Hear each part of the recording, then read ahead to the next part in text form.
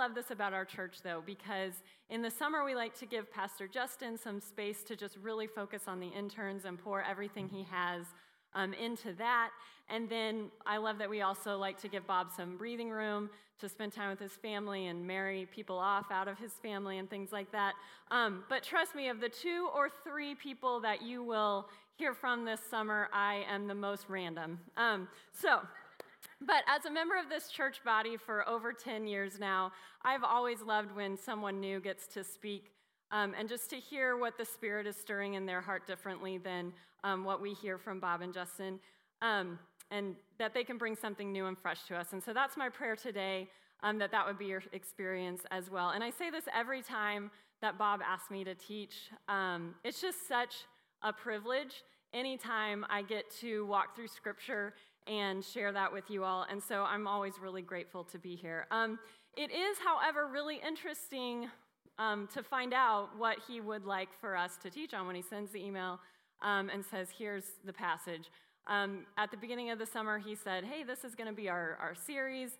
And I actually laughed out loud when I saw that we were going to be going through the Psalms this summer, because this is my 4th year of reading through the Bible chronologically. And at the end-ish of May was when we got to the point where we were going to hit the Psalms. Now, when you're reading chronologically, you're also reading through 1st and 2nd Samuel and 1st and 2nd Chronicles while reading about David's actual life and what's happening, while also reading the Psalms that he wrote. And as soon as we got to this stretch and I saw that the Psalms were coming up, I actually texted Ashley Dawson, who is in that group with us, and I texted her and I said, oh no, here it comes, the Psalms. They're not my favorite. And I said, I'm honestly struggling with being in the Psalms again. And I went back to that text message and I thought, I'm going to pull a direct quote so I can share this with you guys. This is what I said to her. I said, it gets monotonous. I said, I think that's my main struggle with the Psalms and Proverbs. Honestly, I just get bored. So, aren't you guys glad that I'm here today to talk to you guys about the Psalms? But here's the deal. I just want action. I want action in my life and in the Bible. I want things to be moving forward. And so when I shared this with Ashley, as she generally does, she had a lot of good wisdom and insight to give me and calm me down a bit. And she just reminded me that when we're reading the Bible, we need to remember about the author's humanity, right? This was a crazy time for David in his life. He was trying to follow God and be the leader of Israel, but he's also like Saul's chasing him, trying to kill him. And then she said, think of a dark time in your life when you couldn't see the end or you didn't know why things were happening. And she said, think about, Dave Hine did a great job of kind of walking us through times like that a few weeks ago. But she said, think of that time and you'll probably remember that your prayers were the same thing over and over again, right? And so the Psalms started to look a little differently to me after that conversation. And even though I went to a Christian college and I took theology classes and my husband went to a Bible college, neither of us had ever heard the language that Bob has been talking to us about this summer, the language of orientation, disorientation, and reorientation throughout the Psalms. And in light of that, feeling like every psalm felt so similar and redundant, being able to put that framework around them in these 3 basic ways was incredibly helpful for me to start to separate them out. And I hope that it has been for you as well. And I know in the summer a lot of people are in and out. There's a lot of things going on. And so I would encourage you to go back and listen. We've been through orientation, disorientation, and reorientation, one full cycle. And we're starting back over with orientation today. I would encourage you to go back and listen to those if you've missed them. But to kind of catch everyone up, and even if you've been here, it's been 7 days since we've been here, and lots has happened. So just to remind us, Psalms of orientation, okay? These are the Psalms that affirm that God is in control, right? We know who God is. Life is well ordered. And by extension, we know who we are because we know who God is in that oriented state. And then Psalms of disorientation, like Dave walked us through, these are the ones of lament and questions. They come from a place of pain and suffering, disappointment or persecution. And then we get to Psalms of reorientation. And this is what Bob walked us through last week, looking back on things in the past, right, and offering thanks to God during that time for being our deliverance and our provision, and allowing that remembrance of God to bring us back into the state of orientation. So another way you can think of these psalms that were written as songs are a soundtrack of the human soul, right? And this week we're back to a psalm of orientation, of alignment. And I just kind of thought this little doodle that I found was kind of helpful to remind us that this is something that's continually happening. And we've had conversations with people in the church once we've started this series, and people are like, man, I feel like I did all this morning. And that can be true. This isn't something that's like, this will happen over the course of the year. This could happen on a Sunday morning where you're like, you wake up and you feel oriented with God, and then something happens and you feel that disorientation, and then you remember God. This is a constant state that we're walking through as Christians. And the psalm that we are looking at today is, like I said, is a psalm of alignment, of centering us again, and it's Psalm 19. And this psalm is truly beautiful. Ever since Bob asked me to teach on this particular one, I've been trying to read it over and over and over again, and I hope today that you'll start to see the beauty that I found in it as well. So turn with me to Psalm 19, and we're going to start by reading it in its entirety here. It's a short one. It's on page, I think, 783. I hope I have that number right, in your pew Bible. Look it up on your phone or whatever, but we are going to read it together.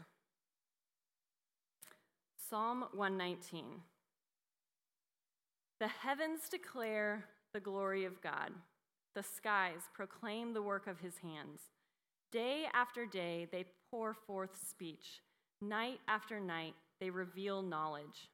They have no speech. They use no words. No sound is heard from them.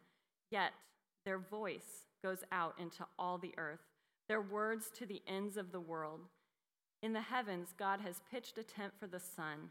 It is like a bridegroom coming out of his chamber, like a champion rejoicing to run his course.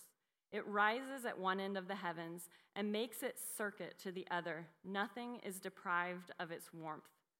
The law of the Lord is perfect, refreshing the soul. The statutes of the Lord are trustworthy, making wise the simple. The precepts of the Lord are right, giving joy to the heart. The commands of the Lord are radiant, giving light to the eyes. The fear of the Lord is pure, enduring forever. The decrees of the Lord are firm, and all of them are righteous. They are more precious than gold, than much pure gold. They are sweeter than honey from the honeycomb. By them your servant is warned. In keeping them there is great reward. But who can discern their own errors? Forgive my hidden faults. Keep your servant also from willful sins. May they not rule over me. Then I will be blameless, innocent of great transgression. May these words of my mouth and this meditation of my heart be pleasing in your sight, Lord, my rock and my redeemer. Do you guys pray with me? God, just thank you for everyone who is here this morning, and thank you for the Bible, and that we get to open it together and just get to learn more about who you are. And I just ask that it would help orient us in that truth this morning, God. You know what everyone has been through this morning just to be sitting in this pew right now. And I do ask that the words of my mouth and the meditations of my heart would be pleasing in your sight, God, and that we could leave here today just truly gazing on your glory anew. It's in your name we pray. Amen. All right, so let's break down this psalm a bit and dive in. The first 6 verses that we read really echo what Bob taught about the first time we were on orientation a few weeks ago. So if you remember, that was Psalm 8, and that week he read a verse where David wrote, "You have set your glory in the heavens." And here we get an almost exact refrain of that again, where he says, "The heavens declare the glory of God." And we talked previously about how God wants to reveal himself to us through his creation. And we asked the question, how often do we allow ourselves to really look at the heavens? And like it says here in verse 1, the heavens that proclaim the work of his hands. How often do we allow ourselves to be in the midst of that? It's almost as if this connection to the physical world that God has given us is one of the greatest ways he wants to reveal himself to us. It's almost as if he's going to keep it here and renew it one day and allow us to live here forever. That's really exciting, the new heavens and the new earth. But when we look around and we look at a sunset or a great big oak tree or a huge mountain or lightning across the prairie or the beach, the ocean, whatever it is, we see that day after day, like the psalm says, they pour forth their speech and reveal knowledge. God is and always has been about revealing himself to us. What's interesting is when we're in the Psalms of disorientation, you hear David say, "Why do you hide yourself from me? Why do you hide yourself from me?" And we're in the Psalms of orientation, you hear David saying, "You reveal yourself to me all the time."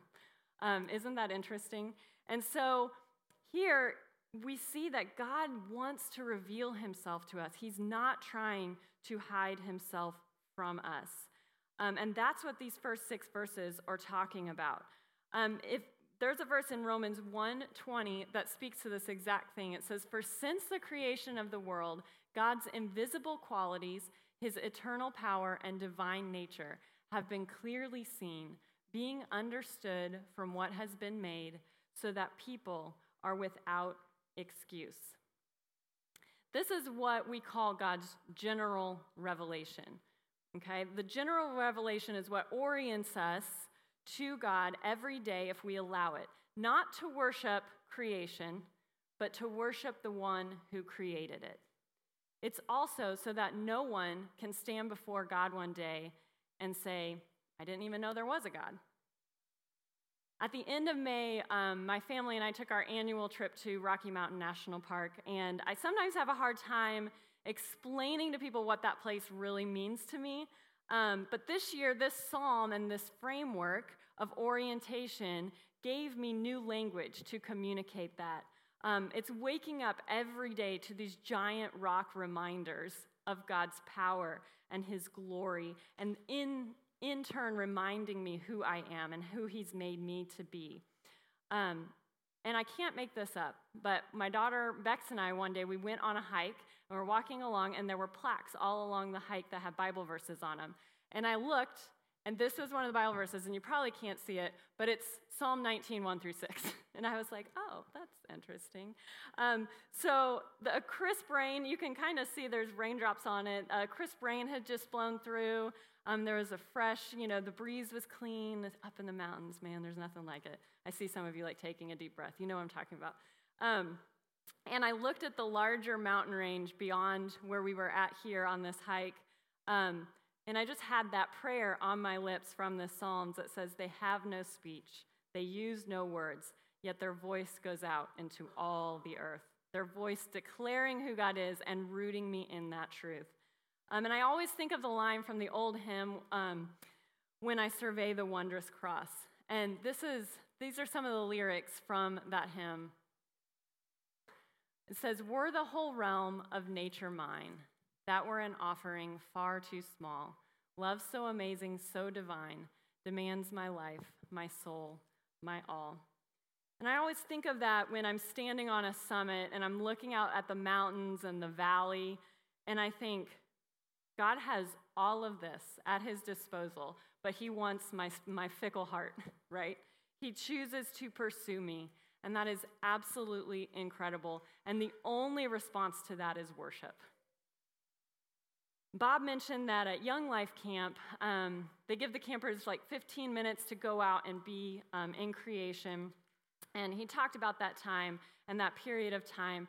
And that period of time, Justin May, who goes to church here if you know him, he has a constellation tattooed on his forearm because that 15 minutes in his life was so powerful to him when he was looking up at the stars that night.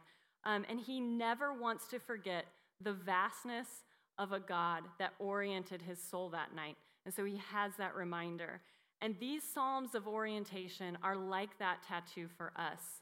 They're inking our very hearts with the revelation of who God is.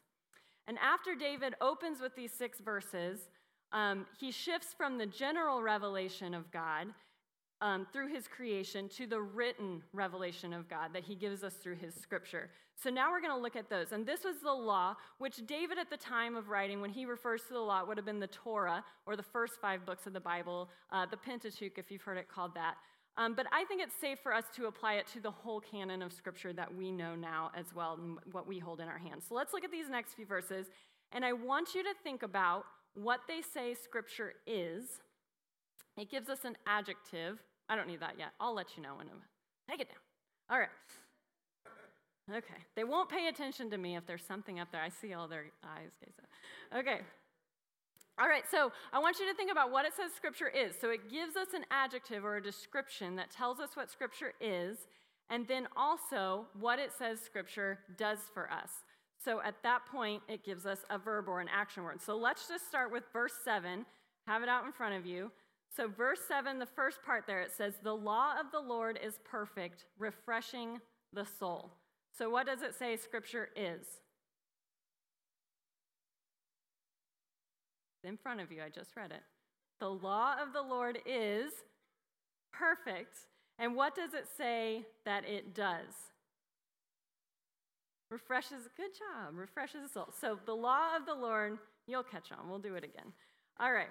So the law of the Lord, or Scripture, is perfect. So what does that mean? I looked up the actual Hebrew word for this, and the Hebrew word here is tamim. And the broader description of this word is complete, or without blemish. And the listeners would have been familiar with this word as it was used in the Torah in Exodus. There we go. All right. So here it says, "Your lamb shall be without blemish, a male, a year old.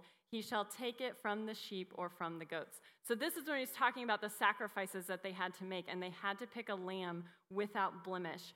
And that is the same word we see here. And another place that they would have seen it was in Moses' song in Deuteronomy, where he uses it to describe God. It says, "The rock, his work is perfect, for all his ways are justice, a God of faithfulness and without iniquity, just and right is he." So we often think of this word tamim, without blemish, when we think of the Word made flesh. When Jesus came to dwell among us, he was without blemish. That's the same way that David is using here to describe Scripture. Scripture is tamim. It speaks to wholeness. It contains the whole picture of who God is for us and who we are by extension. And when we view Scripture in this way, what does it say? Again, you guys already said this. What does it say it does? It refreshes the soul. And that word refresh is also a little different in Hebrew. It actually means, or another way you can say it is to return or to revive or restore. So Scripture is tamim. It is without blemish. It is whole. And it calls us back into right relationship with God. It orients us. We use Scripture as a constant necessity to be drawn back into fellowship with God. So let's look back at our verse here in the second half of verse 7. It says, "The statutes of the Lord are trustworthy, making wise the simple." So it is trustworthy. And what does it do? Exactly. All right. You guys are on it this morning. Okay. So Scripture is trustworthy. And another word here in other translations you maybe have is sure. Scripture is sure, meaning we can rely on these pages when there are conflicting messages all around us. And it says, "These trustworthy words make wise the simple." Now, the word simple here is more aligned with what we would say naive and not simple-minded, okay? So making wise the naive. So whether we've lived 20 years or 70 years, we've all lived but a blip here in this world, and our understanding is very small. But when we turn to the trustworthy pages of Scripture, our naivete can decrease. Also, every time I say naivete, I feel super fancy, but there's no normal way to say that word. All right. So when you're looking for a psalm that praises Scripture and orients you to the truth, A lot of people will direct you to Psalm 19, but there's one other one that's a lot longer, and it's Psalms 119, so it's kind of easy to remember those. And I wish I could take the time to read that one in its entirety. It's really, really beautiful, but it's pages and pages and pages. So make yourself a note and try and read that this week. Spend some time with David again, where he talks about Scripture, and pay attention to what words he uses, how we're supposed to come to Scripture. He talks about praising and meditating and rejoicing in and obeying. But there's a similar idea there. It says in Psalm 119, 130, it says, "The unfolding of your words gives light. It gives understanding to the simple." So similar language there, but it's a beautiful picture that it gives us light. It's without the orienting words of Scripture, we have darkness. And without the understanding it gives us, the only way that we can live is naively. All right, so we can pick up the pace a little bit now that we're seeing this pattern. And in verse 8, it says, "The precepts of the Lord are right, and they give joy to the heart." I love this one. The precepts of the Lord are right, and they give joy to the heart. The precepts. So these are the things that are appointed by the Lord that we read about in Scripture. They are right. They are like a line marked on a map for us. Okay? They show us where to follow. It's impossible to grow more and more like Christ if we're not looking at that map of who Christ actually is in Scripture. It's impossible to remain in a place of orientation without this. And when we follow these precepts, not out of a place of legalism, but out of a place of love towards our God, his laws are intended to help us and not harm us. And that makes me think of, in 1 John 5, he talks about what is it to love God? And to love God is to follow his commands. And it says his commands are not burdensome. And actually, they give joy to the heart. And the second half of verse 8 says God's commands are radiant. And what do? They give light to the eyes. Again, this is light and darkness language. It's like that pit that Bob talked about last week. That's a very dark place. And God's commands bring us through that process of reorientation out of that dark place, back to orientation, allowing God to give us light. And verse 9 says the fear of the Lord, which is a synonym here for, this is talking about God's law. It's describing the law by its effect on us. Because when we humbly come to the whole doctrine of God, the only response to that in a healthy way is that we have a healthy and holy fear of who God is. So here he says, the fear of the Lord is pure, and it endures forever. So it's pure, meaning it is clean. It has a purifying effect on us. And it lasts forever. Scripture shows us how to be in right relationship with God, how to be in that oriented state. And that relationship is something that endures forever. Even when we find ourselves in the disoriented state, we can know that that is still enduring forever, which allows us to fight for reorientation when we do find ourselves there. And then we continue on, and we see that Scripture is firm. It is more precious than gold. It is sweeter than honey. And we see that in verse 11, it warns us and also provides great reward. And I love what Spurgeon said. He's an old theologian, and I love what he said in regard to verse 11. And the language in this is a little outdated, but we're going to fight through it. I'll help you through it, okay? So let's read this together. It says, "On the sea of life, there would be many more wrecks if it were not for the divine storm signals, which give to the watchful a timely warning." So the divine storm signals, meaning Scripture. The Bible should be our mentor, our monitor, our memento mori, which is Latin for, like, remind us that we all die, our remembrancer, and the keeper of our conscience. Our light affliction, which is but for a moment, is not worthy to be compared with the glory which shall be revealed in us. Then we shall know. So he's saying, when we're with God, Then we shall know the value of the Scriptures when we swim in that sea of unutterable delight to which the streams of Scripture will bear us if we commit ourselves to them. And I thought that's such a beautiful reminder of what we are coming to Scripture for, right? To bear us to the foot of Jesus. And at the end of this psalm, David turns more inward. And in the presence of divine truth, there's nothing but that response that seems appropriate. And actually, I think in verse 12, he puts a question mark there, but I think it should be an exclamation point. Who can discern their own errors? Even if we think we're good at spotting our own sins, there's no way we can know them all. And when we live oriented with God, knowing Him, reading Scriptures, our response has to be like David's. I don't want sin to rule over me. Show me my sins. I can't detect my sins. Help me. And it makes me think of another portion in Psalm 119, verse 11, that says, I've hidden your word in my heart that I might not sin against you. But we must remember too, just as we use a compass to orient us on a map, we use the Bible to orient us to God, to the bigger thing.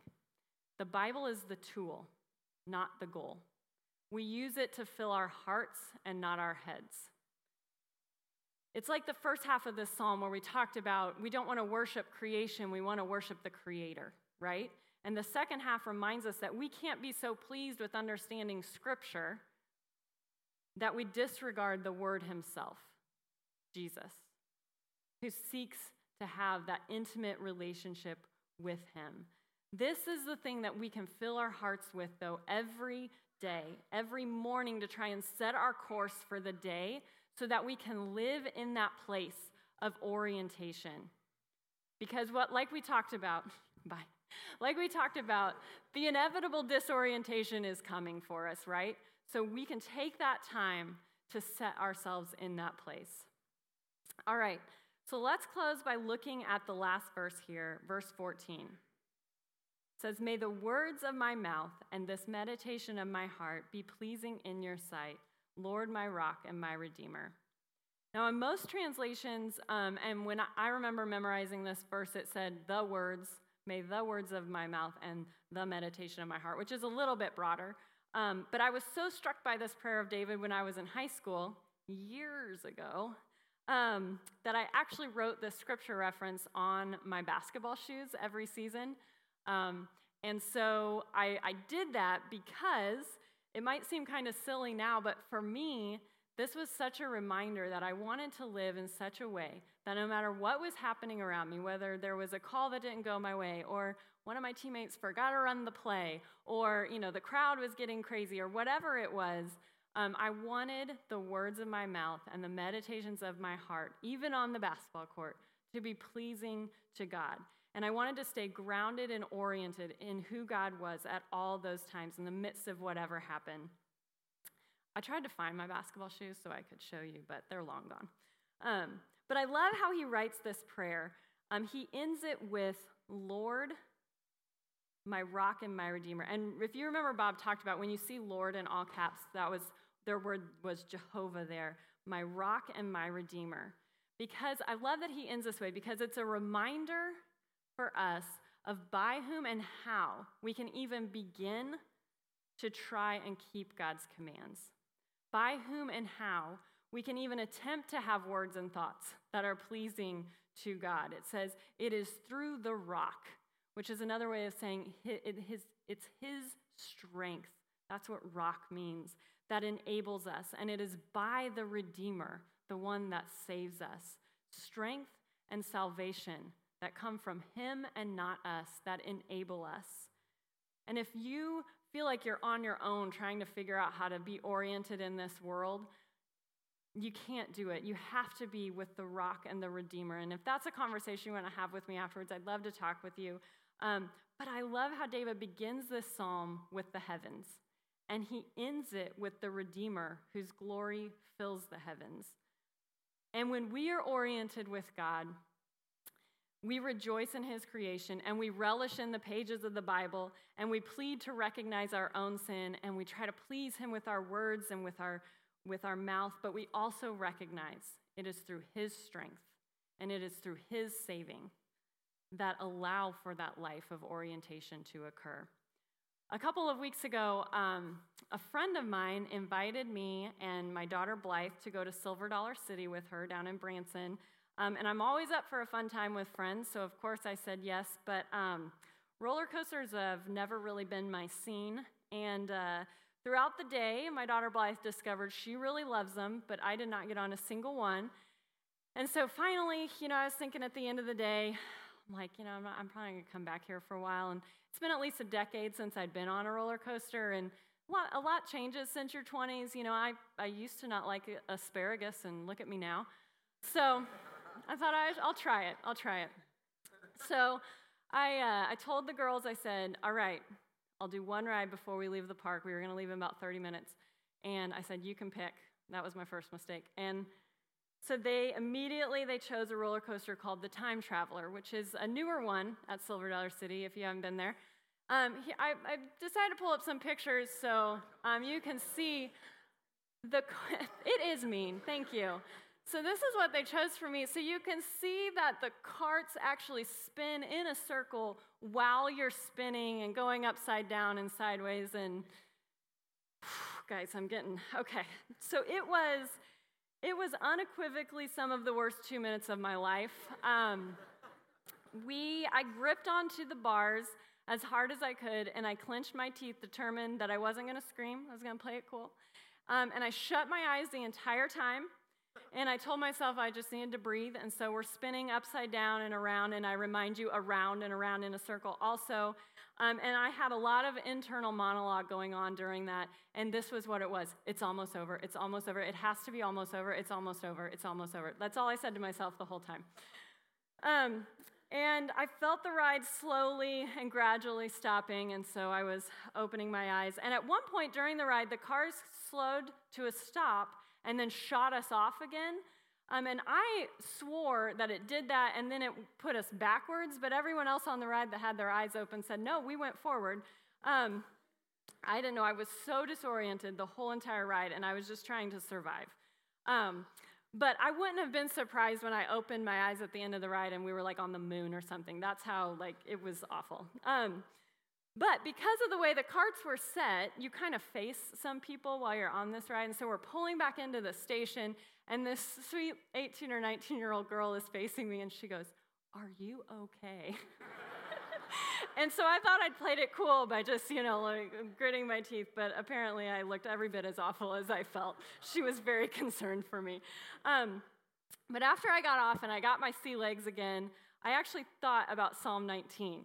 And I thought about the times in my life when I felt like I was spiritually on a roller coaster and I felt as spiritually disoriented as I felt on the Time Traveler. I was moving forward and thought I was going backward, but I was spinning and upside down, and ultimately just wondering if it was all almost over, right? And then I thought about how I felt when I stepped out of that horrible roller coaster back onto the platform after the ride was over, and I was resurfacing to gravity, right?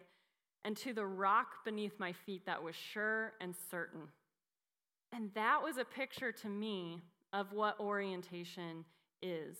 What David shows us in this psalm when we look to creation to remind us of our good and intricate creator.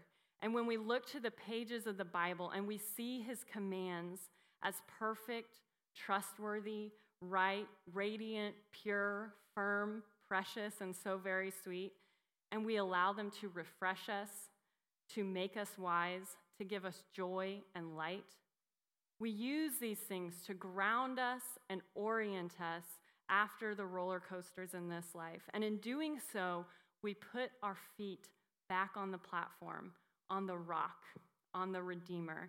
And we know that it is good, and we know that he is good, and we long for our lives and our words to be pleasing to him. Let's pray. God, I just thank you for the ways that you choose to orient us after the storms and the crazy things that we go through in this life.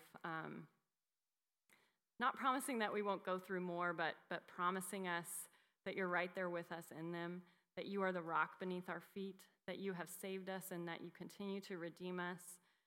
And God, might we learn how to use your scriptures with hearts that are open to your commands. May we trust that they are there to help us and not harm us. May we feel that your commands are not burdensome.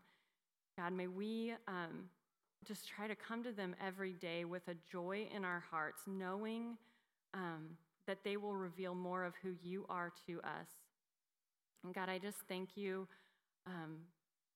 for the ways that you've put us in this world where we can see your glory all around us. And may you open our eyes more to that every day. And as we go from here, no matter where any of us find ourselves through the 3 stages that we're talking about, God, I just pray that we would trust that you are good, that you are holy, and that you will always, always lead us back to that rock. I know there's another psalm where David says, lead me to the rock that is higher than I. And I love that, God.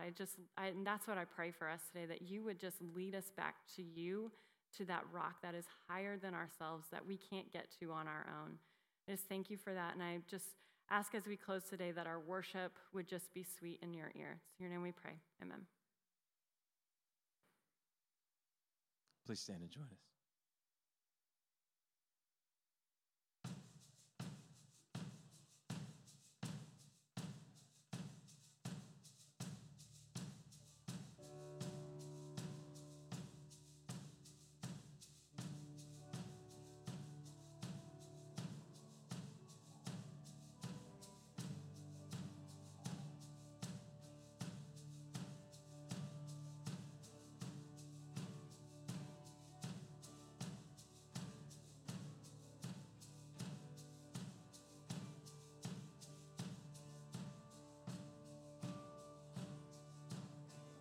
And did you say,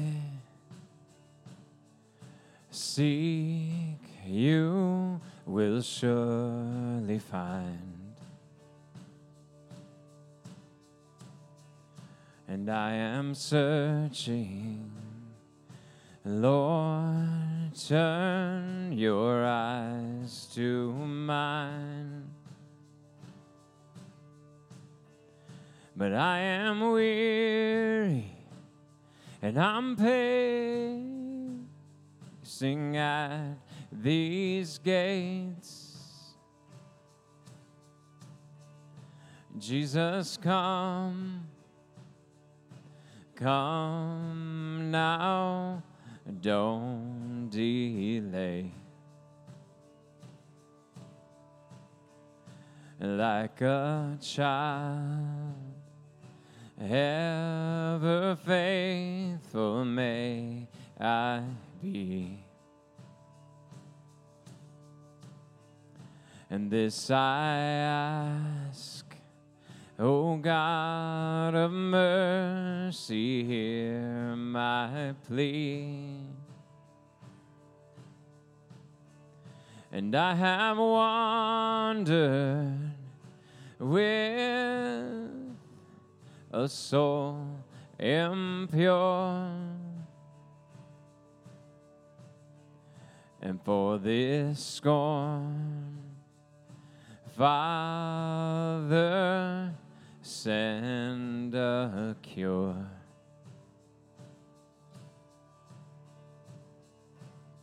And we go on and on and on and on and on for all these years.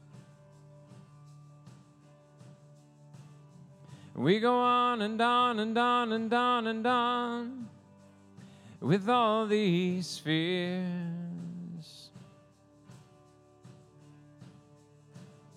We go on and on and on and on and on, the ending of our lives. Hey, hey, and I come to you, my one and only, and promise not to turn my eyes again.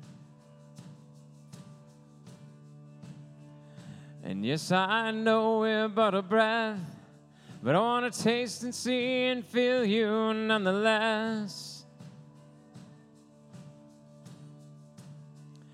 Yeah, the years, they keep on turning, and I'm battered, but I'm burning for you, Lord. Yeah. I want to wake and feel your glory. I want to speak in tongues of angels for you, Lord. Yeah, yeah. I want to sing a song eternal. I want to trample on the curses of the earth. Yeah, yeah. I want to call upon your healing. I want to see the sick and weary be made new. Yeah, yeah. I want to swim inside the blessings. I want to swim inside the blessings of your love. Yeah, yeah, of your love. Of your love. Of your love, of your love, and have my heart dry and dusty though it be, and these lungs tired from calling out to thee. And will you come now and make your home? And may we drink the cup of life and overflow. God bless you all. Have a great week.